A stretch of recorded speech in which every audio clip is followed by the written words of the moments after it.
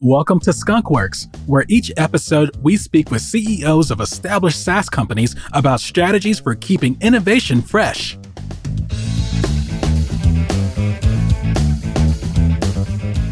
Hello, everyone. Eric here. I'm the host of the Skunkworks podcast, a show where we collect stories from experienced business leaders with the intention, quite frankly, of simply inspiring and helping others along their journey. But before we begin, this episode is brought to you by HalfSerious. It's a design and technology company, which I founded, and we help service companies become tech-enabled businesses. So my guest today is Nicholas. He's the CEO of Chili Piper. Nicholas, thank you so much for being here. Thanks for having me. All right.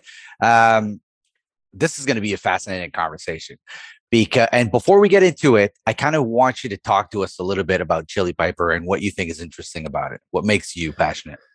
Sure. We started the company with my wife. So my wife is the co-founder, and usually the husband is the geek and the wife the PR person. But in our case, it's the other way around. Oh, really?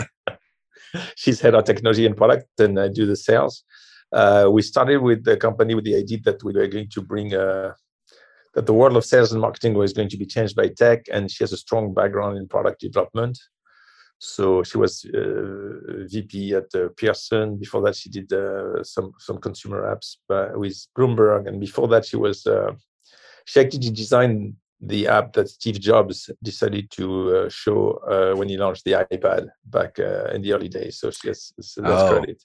That is a pretty tall claim to fame. Yes, isn't it? So anyway, I thought with this kind of talent, her name is Alina, we should just do a company together. So we started with this general view that we're going to change the world of sales and marketing tech, which in general is a bad idea. You start with something too broad. And, so you started the company with a bad idea, is what you're saying? With a lack of idea, okay. with a lot of faith. Gotcha.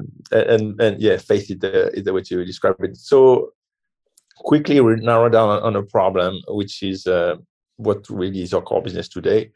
A problem that is completely obvious, but surprisingly nobody had tackled to these days. I wonder why. It's the following: when people go to a website and they're interested in talking to a sales rep or get a demo, they fill a form.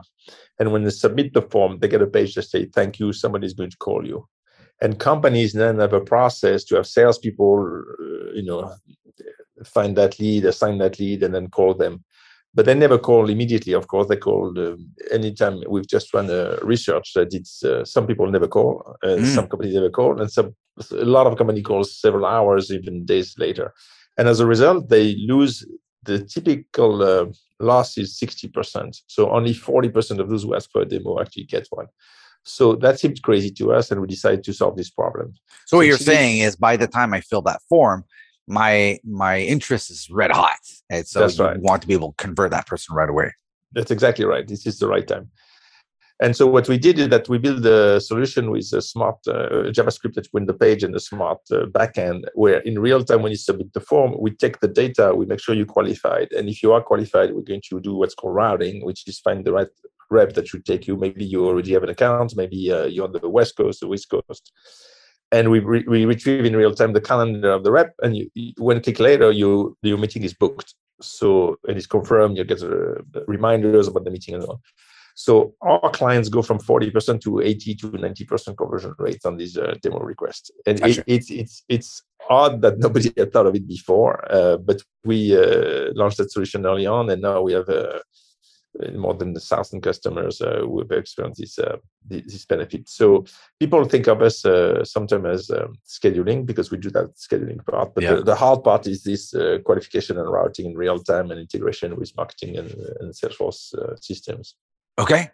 Fascinating. It's so simple, but at the same time, you said it sounds obvious, and yet no one was really solving that problem, the right way. And it's full of little complicated details, of course, because you don't want to mess up marketing.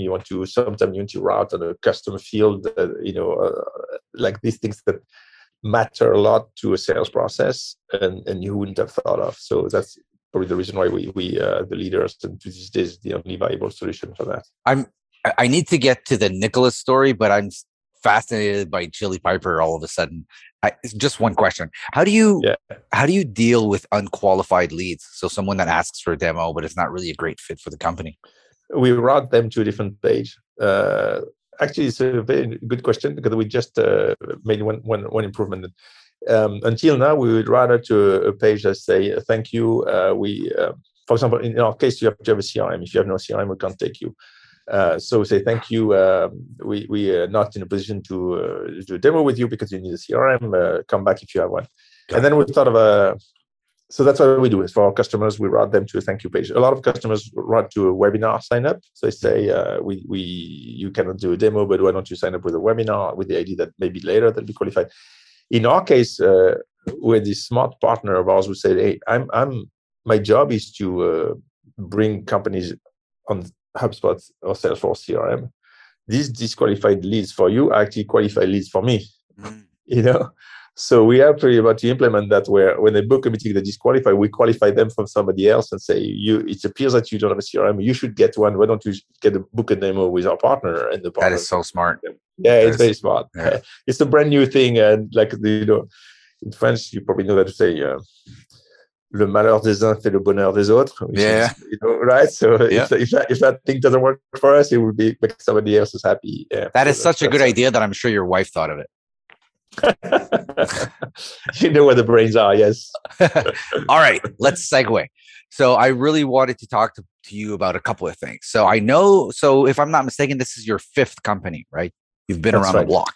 And one place that you've been that I think is really interesting, which is now part of the sort of the technology, business and technology lore, is the .com crash. So if I did my research correctly, you were in a business that's supposed to be sold for somewhere in the $60 million, and then everything fell apart during the .com crash. I'm just fascinated by what people must have felt at that moment. Can you talk to us a little bit, but more like how it felt?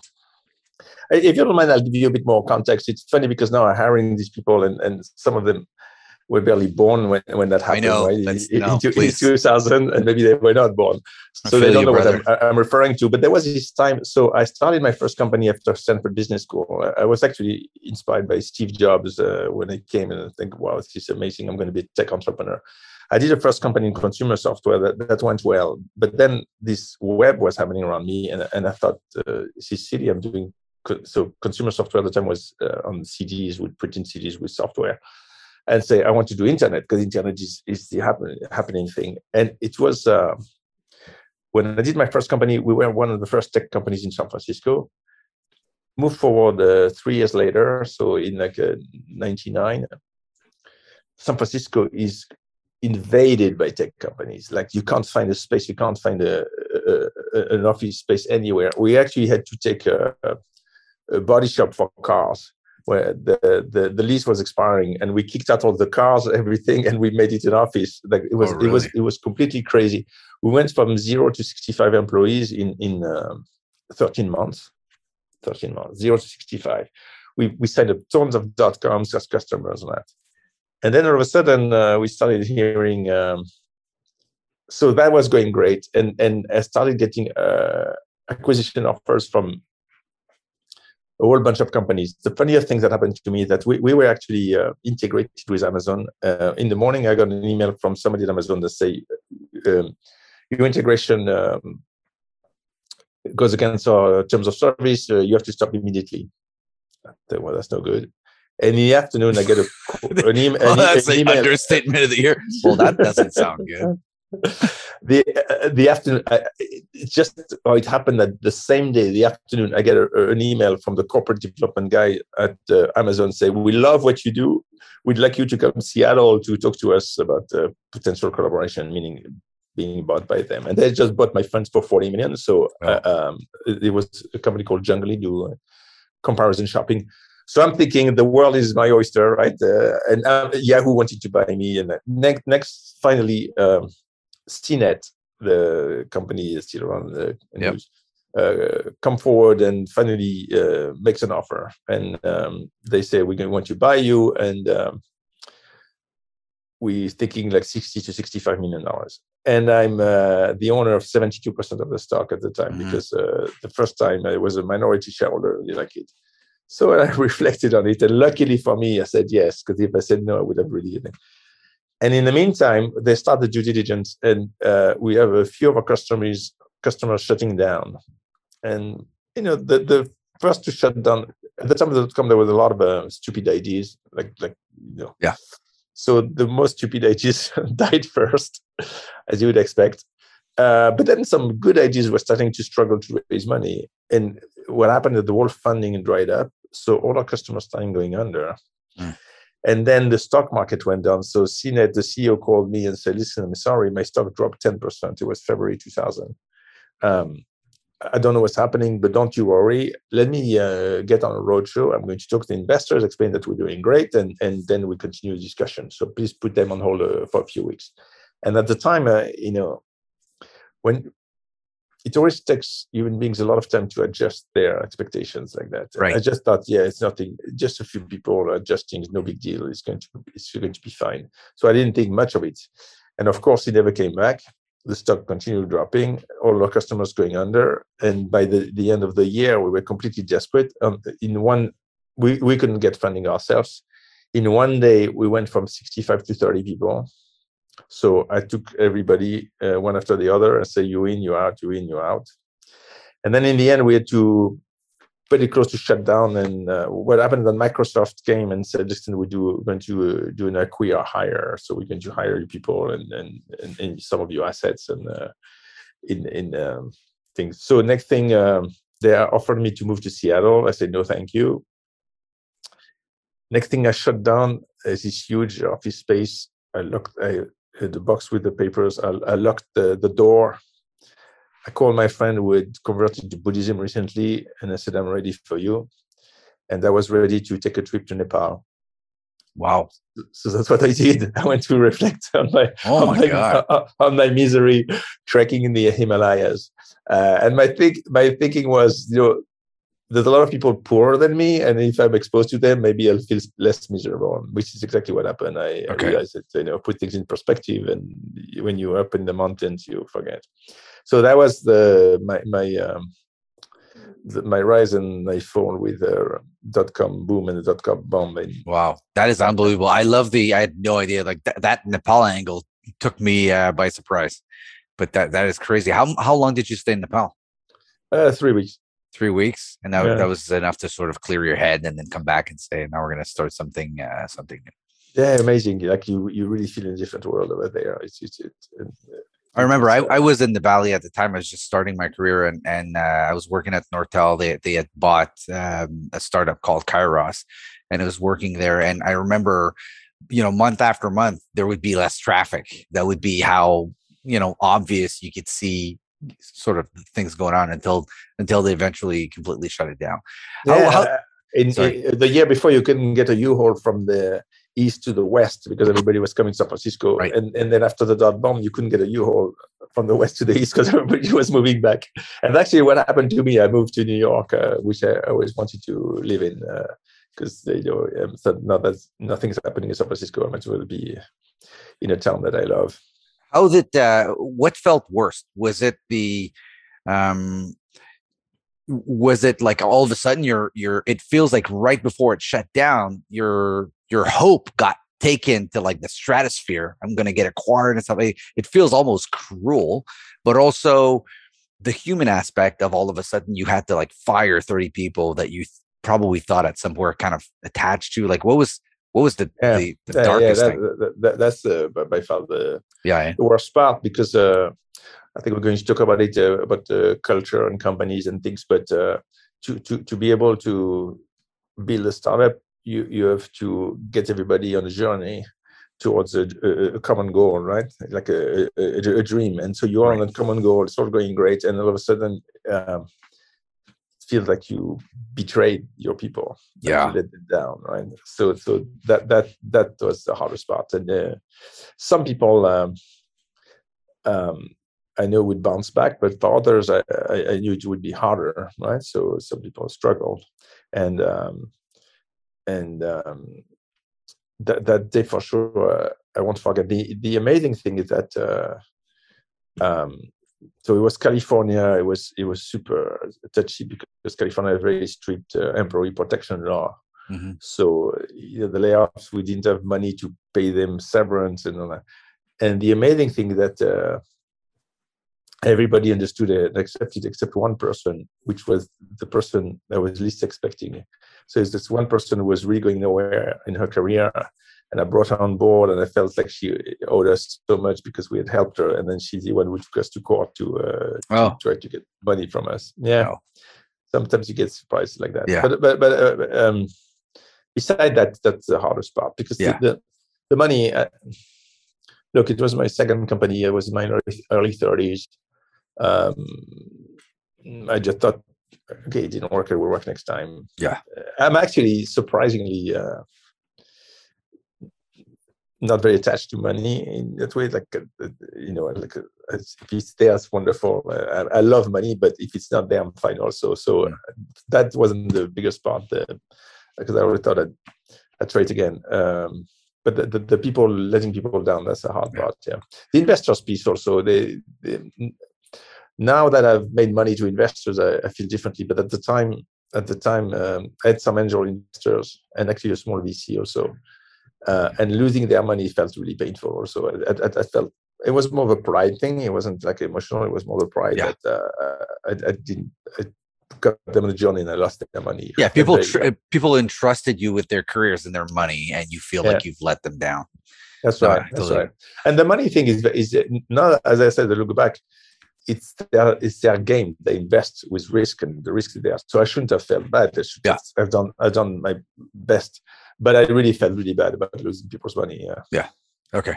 Cool. I mean, not cool, but thank you for sharing. That's what it was. Yeah. So authentically. I remember when I was at Nortel, I needed the help with just distributing envelopes, and it almost broke me. So I can't even imagine, being in your shoes. Let's move on to maybe better times. So when we were talking in the sort of pre-show a few weeks ago, we talked about the fact that when COVID hit, there's a part of you in your brain that was like, shit, not this again. I've played in this movie.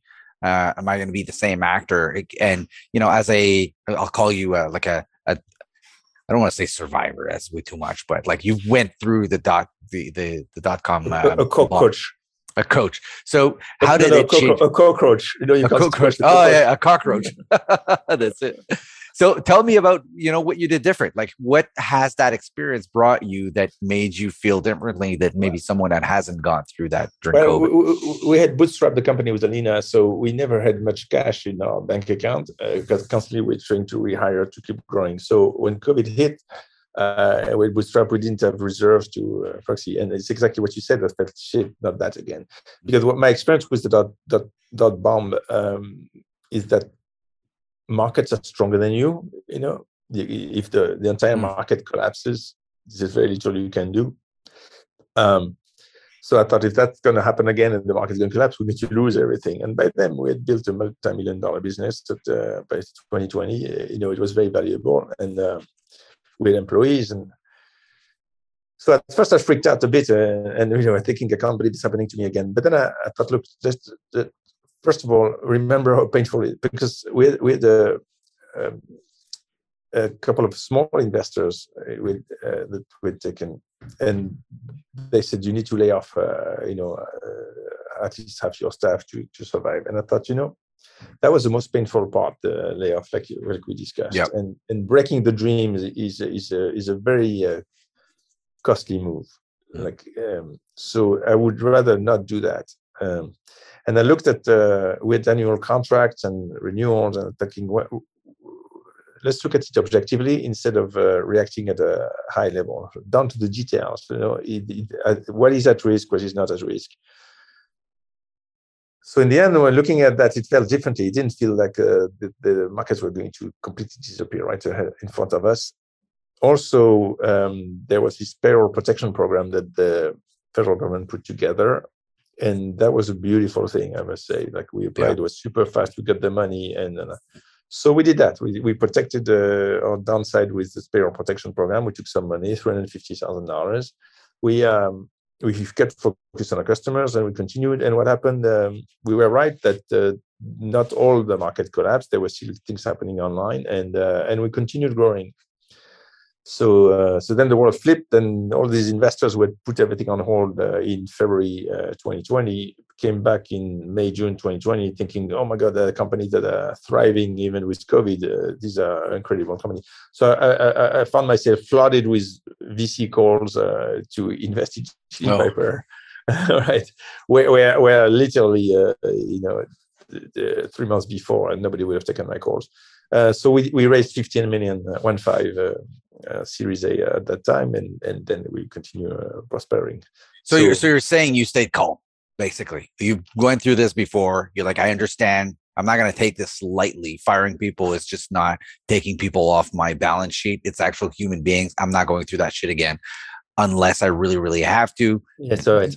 The calm of it allowed you to sort of take a measured look on the market and say, there's still capital. This is sanitary crisis, not a financial crisis. We're going to get through this. Did it somehow help your business model because maybe people want to book more demos online, or is that already kind of 100% of what was going on? I wouldn't say it helped. It's not like Zoom when everything switched and that because we did lose some customers. There was this beautiful company called Remotier, helping people travel around the world, and there was no travel, so the company shut down. And so that was unfortunate for them, unfortunate for us. It did not help us, but it just there was enough business left that we could continue. So it was the online piece helped us survive. But we in other words, if COVID had not happened, we would have done better again. Okay. Right? But we did well enough with COVID. Then you're exactly right. It was about being calm. Often there's another French saying, which is comparaison n'est pas raison, right? So comparing is not reasoning. So people say, look, these companies are laying off. You should have layoffs. And think, maybe they have layoffs, but it doesn't mean I should have layoffs. I should understand why they have layoffs and why I should have layoffs. So that's exactly what we did. We look at objectively, we know our team, how can we make sure that everybody's productive, which customers are going to continue, and based on that, we said, okay, let's continue. Yeah. Got it. Calm. Keep calm. Keep calm. Carry on. Yeah. I got it. Okay. Hey, thank you. There's another question I need to ask. We're going to depart from this. But in researching the company, I understand that you have employees in 165 cities in 35 countries. That blew my mind because we have about 70 employees. They're all in Montreal. And I'm freaking out because I'm trying to hold on to the culture, and I'm seeing, getting together once in a while, even though people mostly work from home. When things are going to go back to where they're never going to completely go back. I think we all understand that, but I'm sort of struggling with people that are going to choose to stay home, how we're going to sort of have a meaningful emotional connection with those people. And I have the luxury, if you will, of maybe throwing an event here and inviting everyone. You don't. How do you approach this fundamentally complex and messy problem? The first thing to know is that it's based on a fundamental belief that Alina and I have, that we are all brothers and sisters all over the world. So Alina is from Romania. I'm from France. When we started with a guy from Romania and 2 guys from Ukraine. That's how we got started. And we always thought there are smart people everywhere. Wherever they are, we want to hire them. And wherever they want to be is fine with us. So if we hire the guy, ask what happened, the guy from Ukraine moved to Montenegro. He wanted to be by the sea, and they were fine with us. So we have this fundamental belief that we human beings from all these places are not so different, all right? And so we have a lot in common. And we're looking for talent, and we think of ourselves as a high-performance team, right? So we say, come on the team and high performance. So what matters is that you have the talent to do the job you want to have. And when you start with this perspective, then we put everything in place around that. So what I mean by that is that there's this deep feeling and belief that the company ought to be that way because it's the right thing to do. Yeah. And so that helps. Then next you have to, which is more a question, say, how do you make it work? Yeah, how do you operationalize this? This that's right. Set of principles. And that is, we've learned as we went along about one. So for sure, one big thing that is helping is Zoom and Slack, the two things. So we do a lot of the work on Slack, and we do once a week a gathering on Zoom. And we are super transparent, a lot more transparent than other companies would be, because you want that sense of trust and belonging. And so when I have a board meeting, the day after, I show it to the entire company, everything that was presented to the board, our cash balance, or projections, everything. You have to have that you feel that we all part on the same journey, and we sharing everything. Then we have a few techniques. One of them is our decision process is based on online solutions. So it's a super fascinating thing. I had heard. I'm a big fan of Jeff Bezos. I think he's an outstanding leader. And I had heard that he had replaced PowerPoint at meetings with memos. So instead of presenting a PowerPoint, you have to write a 6-page memo. So we started doing that for our meetings. Say, write a memo. And then we found that because we all distributed, the memo is actually online, right, on Google Doc. So then we said, why don't you share it before the meeting and we can read it? And then we started commenting on that memo, right, ahead of the meeting. Quickly enough, we realized that we don't need the meeting, because by the time everybody's commented, the meeting has already happened asynchronously, right? You see, people have and it's much more effective because you look at it when you have time, you think about it. So we started with this process of a decision memo, where whenever there's an important decision, we write a doc online and people comment and contribute, and the decision is becomes self. We don't need meetings anymore. Like sometimes we have meetings just to finalize something, but we don't need meetings. So it's a fascinating aspect of distribution and asynchronous work that our decisions are made so differently. So that enables us to and we do the same thing. We're very transparent on these decision memos. So we involve a lot of people. So people are much more involved and contribute much more to key decisions in the process.